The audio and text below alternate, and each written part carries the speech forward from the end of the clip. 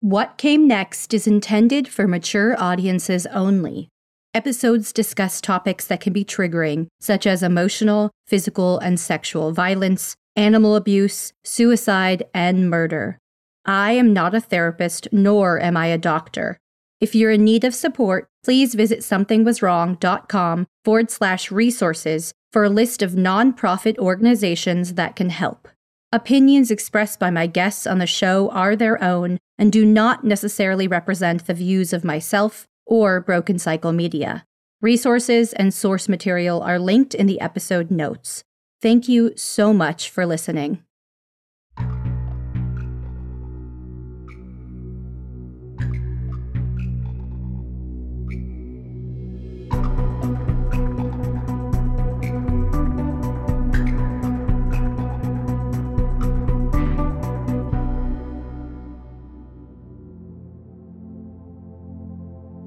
As shared in last week's episode and part 1 of her story, Sarah Manos is a high school educator and victim advocate from Chicago. After escaping a highly abusive relationship and losing her canine companions Kirby and Daisy to her abuser, Sarah has chosen to share her experiences in and out of the legal and criminal justice systems to bring awareness to society and hope to other survivors. She also takes to TikTok to bring ultimate awareness to the women of Illinois, building a community of nearly 70,000 people. The Broken Cycle Media team is immensely grateful for all that Sarah does to teach victims different avenues of advocacy and justice. Please be aware that this episode does mention animal abuse and animal cruelty. From June 2020 is when the height of this happened. October of 2020 is when he pled guilty to violating my order of protection. He had to pay a fine. He had to do domestic violence classes, hours of community service. He had to get a mental health evaluation. That was the penalty. While I was waiting to hear back about these criminal charges, I started contacting organizations. I contacted PETA and the Humane Society of Chicago. The Humane Society of Chicago was actually really helpful and said, you should do a civil lawsuit because as you're going through it, if new evidence comes up, then maybe that could help with the criminal case. I was like, okay, well, this really might be a good idea. My aunt had been researching organizations and she sent me the name of the ALDF, which is the Animal Legal Defense Fund. I contacted them and they have been my biggest support, just the greatest thing throughout all of this, because they set their top attorney on my case and then they set an investigator. They were working with me for a few months looking into the case, getting the necropsy reports, looking at the images, hearing my witness statements. They had a forensic veterinarian who they work with look at my case. And I think it's really cool because she's like a top dog in the industry of animal welfare and animal abuse. She looked at my case and she wrote up a couple reports about what happened to Kirby and Daisy and said, without a doubt, this was abuse. This is what happened. Here's what he did and how these injuries were sustained. Here's how that was directly from abuse and not an accident. So she created this report. I do remember the attorney I was working with from this nonprofit. Once the report was ready, she emailed me and said, just so you know, this is going to be really hard to read. I had gotten her email as I was about to leave for work. And of course, I couldn't wait to see what had happened. But that's when I found out for sure what had happened to Daisy. To hear the report of the injuries sustained to Daisy, I went home and I stayed home for 2 days. I missed work because I was so devastated, just sobbing. My coworkers were so incredible. They sent me treats, a balloon and stuff, just because they knew how hard this was for me. It was through the ALDF that I finally got my answer that he had abused both Kirby and Daisy. Part of what was so hard of learning the truth about Daisy is I had lived for 8 months knowing that he probably had killed her, but not knowing how. I had thought that if it was the injection, that at least she hadn't suffered. At least it wasn't like a physical torture like what he had done to Kirby. To find out that he had kicked her and he hurt her just absolutely devastated me. In this analysis, the veterinarian had said your average neighborhood veterinarian wouldn't know to identify these signs because they don't see abuse like this all the time. But forensic analysis, this is what her whole career is. And she has 20 plus years of experience. Even in her report, she was like, yeah, I get this original veterinarian might not have caught it, but that doesn't mean it's not it. The police rejected that forensic analysis and said, these nonprofits have good intentions, but we can't really do anything with it. I felt like the entire time the system was gaslighting me. The detective said, well, the initial vet who saw Daisy that day didn't list this as abuse. Therefore, we can't do anything with it now. That's why I pursued this civil lawsuit, not only to call him out myself, but saying, okay, well, if the system isn't going to do something, I can still do this myself. January of 2021, both police departments called me and said they were not pressing charges because there was insufficient evidence.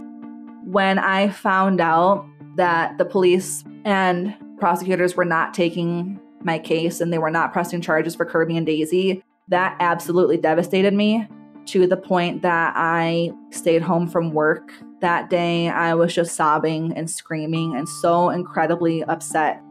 I had already started my lawsuit a month prior. That was something I wasn't really sure about doing at first because I was like, maybe the criminal charges will happen. Doing a lawsuit I have to pay for on my own. February of 2021, that's when we started going through court. At this time, it took my abuser a few months to get served with the lawsuit. During that time, my attorney and I were going back and forth. I had different things that I could give to my attorney, and so then she organized everything and we filed the lawsuit. It took a few months to get him served. He was very wishy-washy with the court system. He claimed to the court that he didn't have any money, so he was representing himself. He was very casual with the court. He did not ever turn the camera on because this was all via Zoom. At one point, the judge said, turn your camera on. He came up with some excuse of, my camera's not working, but I'm here or something. He just never once turned the camera on at any point during the lawsuit. I was doing pretty well with the therapy, but once the system completely abandoned me, I fell into a deep depression. I continued seeing my therapist. I ended up getting back on medication.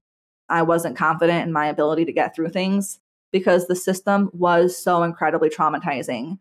I remember I requested a Zoom call with the head prosecutor from the area where he was from. I asked for a meeting about trying to press for charges and also saying, why not?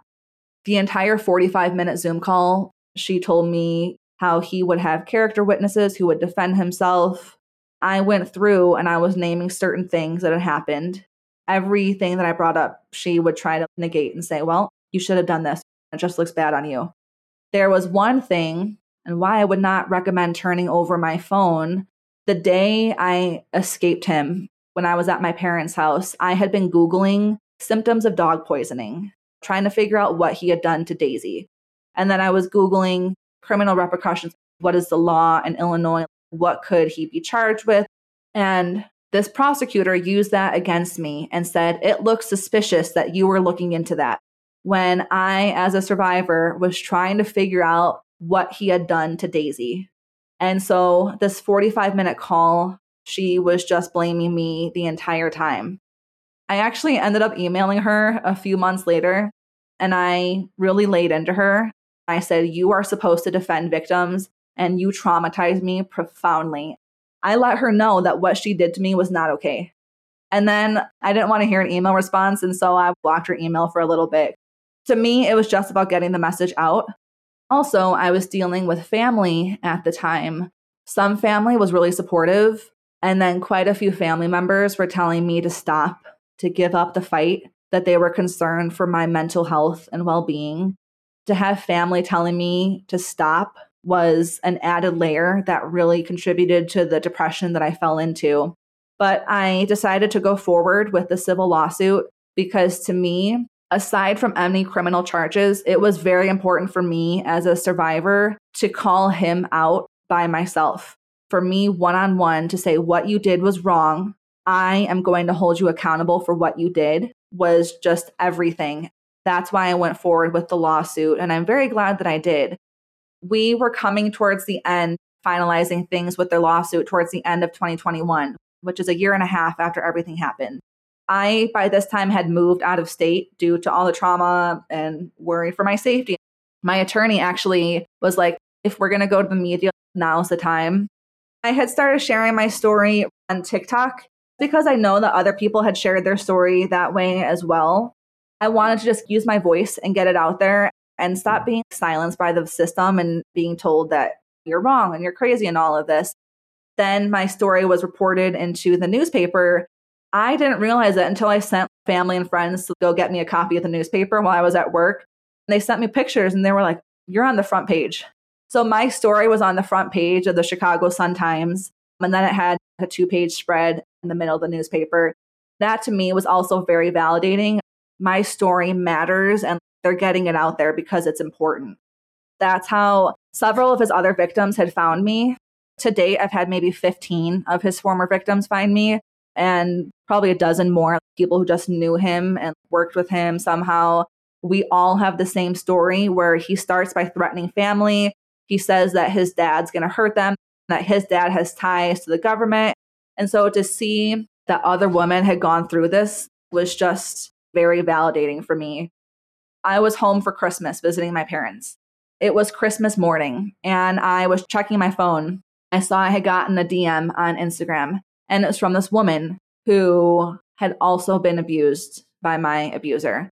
She said that she was abused by him a month or so after everything happened with me.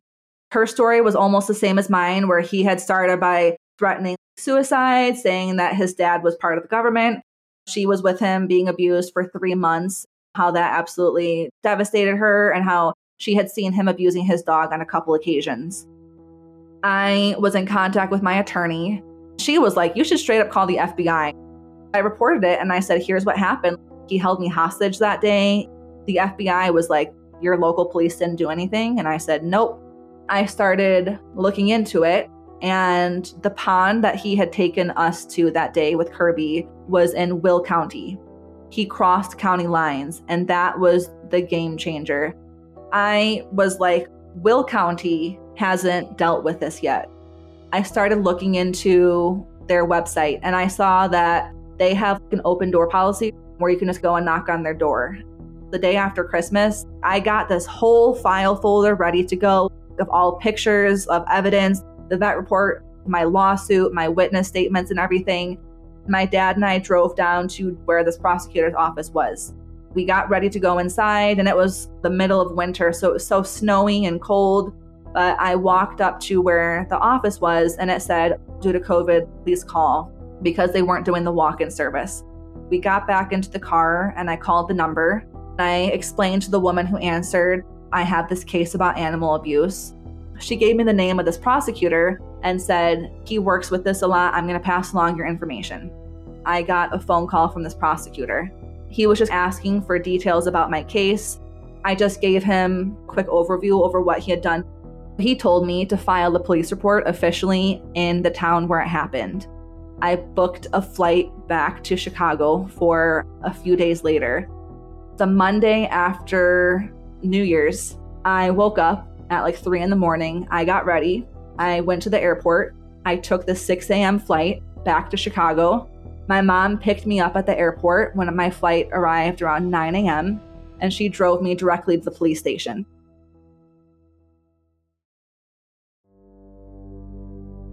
I filed the police report. After that, I didn't really hear anything from this prosecutor.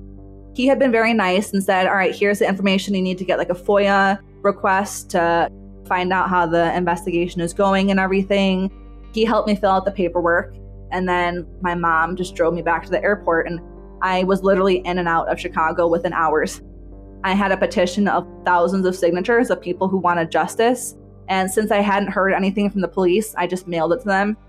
We were coming towards the end and finalizing things with their lawsuit towards the end of 2021. The judge said, okay, you have to get this stuff in by this certain date. My abuser just wasn't getting the stuff in. So then my attorney requested a deferment where we just win because he wasn't showing up on his side of things. until February of 2022, when the judge was like, we're ending things. You've had your chance. We're going to go forward and I'm going to declare this judgment against you. And so I had to testify in front of the judge and in front of my abuser, which was very nerve-wracking, obviously, for me. I had to testify to everything that he had done in his presence. And he had the opportunity to ask me questions, but he didn't. He had said to the judge, I can't say that I didn't do this, right? And the judge was like, nope, you can only ask questions about the events. Then the judge said, I'm granting you this judgment of $162,338. That was just huge because you don't win that amount just because the defendant wasn't showing up. The judge looked at the case through and through and said what he did was horrific. Clearly, he's liable for this to a great, great extent. One thing about this case is that he will not be able to ever file bankruptcy for this judgment. That's huge, that this judgment will be with him for the rest of his life. He has claimed that he doesn't have any money or finances. So yes, I would be able to garnish his wages upon finding out who his employer is. You can garnish wages so that he has to start paying back the judgment through his income that way. A few weeks after we won the lawsuit, my attorney calls me and says, this prosecutor from Will County called me and my attorney told him the case is solid. We won the lawsuit. Then I didn't hear anything for a few months. I had started to make peace with that being the justice I was going to get. In the middle of July, I was actually doing another interview for another media outlet. She was trying to get a feel for my story, and she was like, I'm reading this article, and he was charged for Kirby. And I was like, what? No, he wasn't. He was never charged for Kirby. She said, well, I'm reading this article right now that says that he was charged for Kirby. And I said, nope, that never happened. What is the date of this article? And she said, oh, at the end of June of 2022. This was not an article I'd ever seen. I'm on this Zoom call with her. I'm on camera, like she's recording this. I open up my email and I see the headline of the article says that he was arrested and charged with felonies for torturing this dog named Kirby. And there's his mugshot. She was like, oh my God, Sarah, is this how you're finding out? I was like, I need to call someone. She very graciously hung up the phone and I immediately called the prosecutor that I had spoke to that day in December. He looked up the case and said, yes, he was charged with 3 felonies for 6 counts in total, 2 counts of animal cruelty and 1 count of animal torture. He's charged and he's going to be arraigned on August 1st. I'm like losing my mind. My voice is breaking. And I was just like, thank you so much. I had my confirmation straight from the prosecutor himself. After I got the news, I texted my family frantically and I asked them for an emergency phone call. They all got on the phone call and I just screamed, he's been charged. And I just broke down sobbing. Everyone was in shock. Ironically, he had been arrested the day before my birthday, which I thought was kind of a little poetic. He was officially charged. Since then, I have been obviously following the case, following the court updates through the county website. In November of 2022, I went to court for the first time. A lot of this is just pretrial where his defense attorney is going through discovery. He has a public defender. They have insane caseloads, but it's been a very ongoing process. We're coming up on almost a year and a half now of charges being pressed and court's still ongoing, obviously. For the justice system itself, I wish that they would have more compassion and work better with the victims. As we can see, like with my own experience and all the victim blaming that I experienced from the police and the prosecutors, I just wish that they would have more compassion and work well with the victims, notifying them of updates and saying, hey, I know it's been a month since we touched base. Here's what's going on. I remember in February of 2023, my mom called me and said, my abuser had skipped court a couple of days before. And when you have felony charges, you're not allowed to miss court. So I called my dad. He explained that they had a police officer calling him, trying to find out information about my abuser and his whereabouts. I called this officer's phone number back. The next day we connected.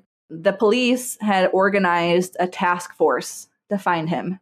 It took them another day or two to locate him, and they arrested him for skipping court. What I think is so poetic about all of it is it was a U.S. Marshal who arrested him. If you remember, he had threatened that his dad was a U.S. Marshal who would cause extreme harm to me and my family. He had to go and post bail again in front of the judge for missing court. That delayed court a few months. They had to get things back on track. Then come July of 2023, so this past summer, I was able to attend court this time with my fiance.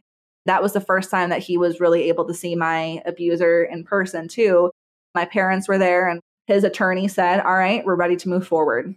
We met with the prosecutor after that who said they're either going to look towards a plea deal or this will go to trial. At the beginning of this October, they had another court date where they were supposed to have this final pretrial. And once again, he did not show up to court. The judge said, no, I'm not putting out a warrant for his arrest right now. We'll see him back in November, and I'll say he has to be there or else. I guess he came to court the next day. And they got everything figured out. The next court date is set for November of 2023. The prosecutor said once trial is set, that's when he'll start working with me and connecting with me. I have a lot of anxiety about that and testifying in front of court. But I know that this is the prosecutor's case, and I'm just there to testify as a witness. I'm so sorry any of this happened. What carried you through the heaviest or hardest portions? I really attribute therapy to a lot. While I was escaped, I found a new therapist. I already started meeting her virtually during the week that I was escaped. And so I hit head on my healing and recovery, and that just did wonders. I had my other therapist that I had worked with for 7 years before my abuser made me stop seeing her at the start of everything. I was already looking for a new therapist. I knew I had sustained great trauma and domestic violence. I was just looking online for therapists, and this one dealt with trauma and domestic abuse. I messaged her, and she was just phenomenal. I was with her for a year. We did EMDR therapy, which is very centered towards trauma. Also having the support of so many people, friends and family who have just been my biggest cheerleaders the whole time too. I think it has brought us closer. Both of my parents found their own trauma therapist to work through their side of it because they experienced trauma with this too. I think that really helped us navigate things.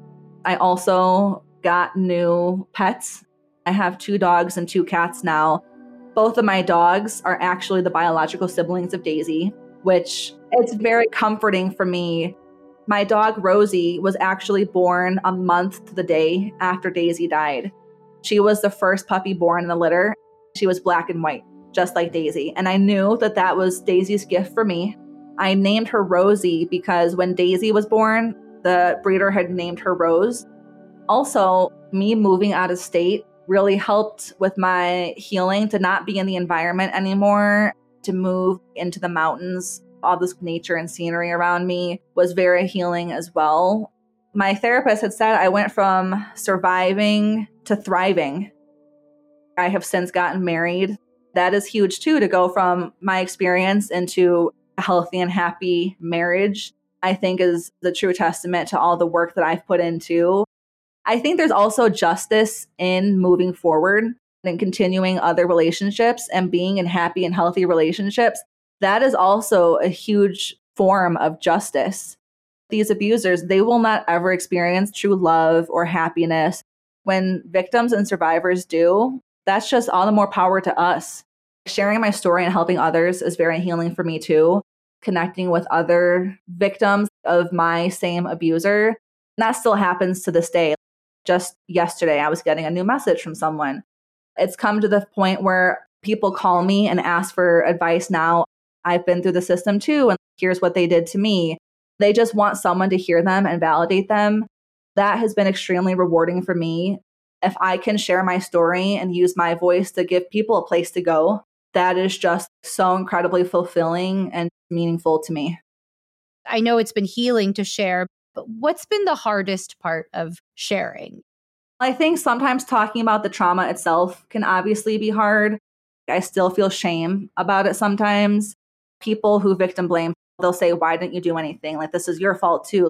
And then I look back and I say, yes, I did everything I could to try to get in his way and stop him. Being a victim of abuse, there's a lot of shame, and it's not fair for us to deal with it, but it's what it is. So I look back and I say, oh, I wish I could have done this, but I couldn't, because who I am today and not being abused is someone completely different than the person being abused and so completely under his control. That's just a feeling that I grapple with sometimes too, the shame and wishing I could have done something. I've said sometimes to them, it is a profound privilege for them that they didn't experience what I experienced. It's a privilege for someone to sit there and be able to judge my experience. I would say to anyone going through hard times like abuse or dealing with the system, just remember that you are so strong and that there are always other resources that you can go to. And if the system is telling you no, then go and find someone else who will tell you yes. I have really been blessed with criminal charges in the case here, but for a while I was making peace with a lawsuit. And there's also justice and peace in moving forward with your life. There are so many ways to go about it. Do what you need to for your own healing, and you are so strong, and there's always support and resources. We can help you find it if you need, but there's so much out there, and that you are not alone. Thank you for sharing all that you did and being so open with your journey for the benefit of others. You're an exceptional human.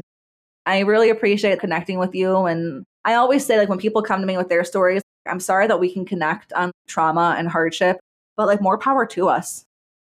In mid-November of 2023, Sarah attended her abuser's hearing for the felony charges for the torture and death of Kirby.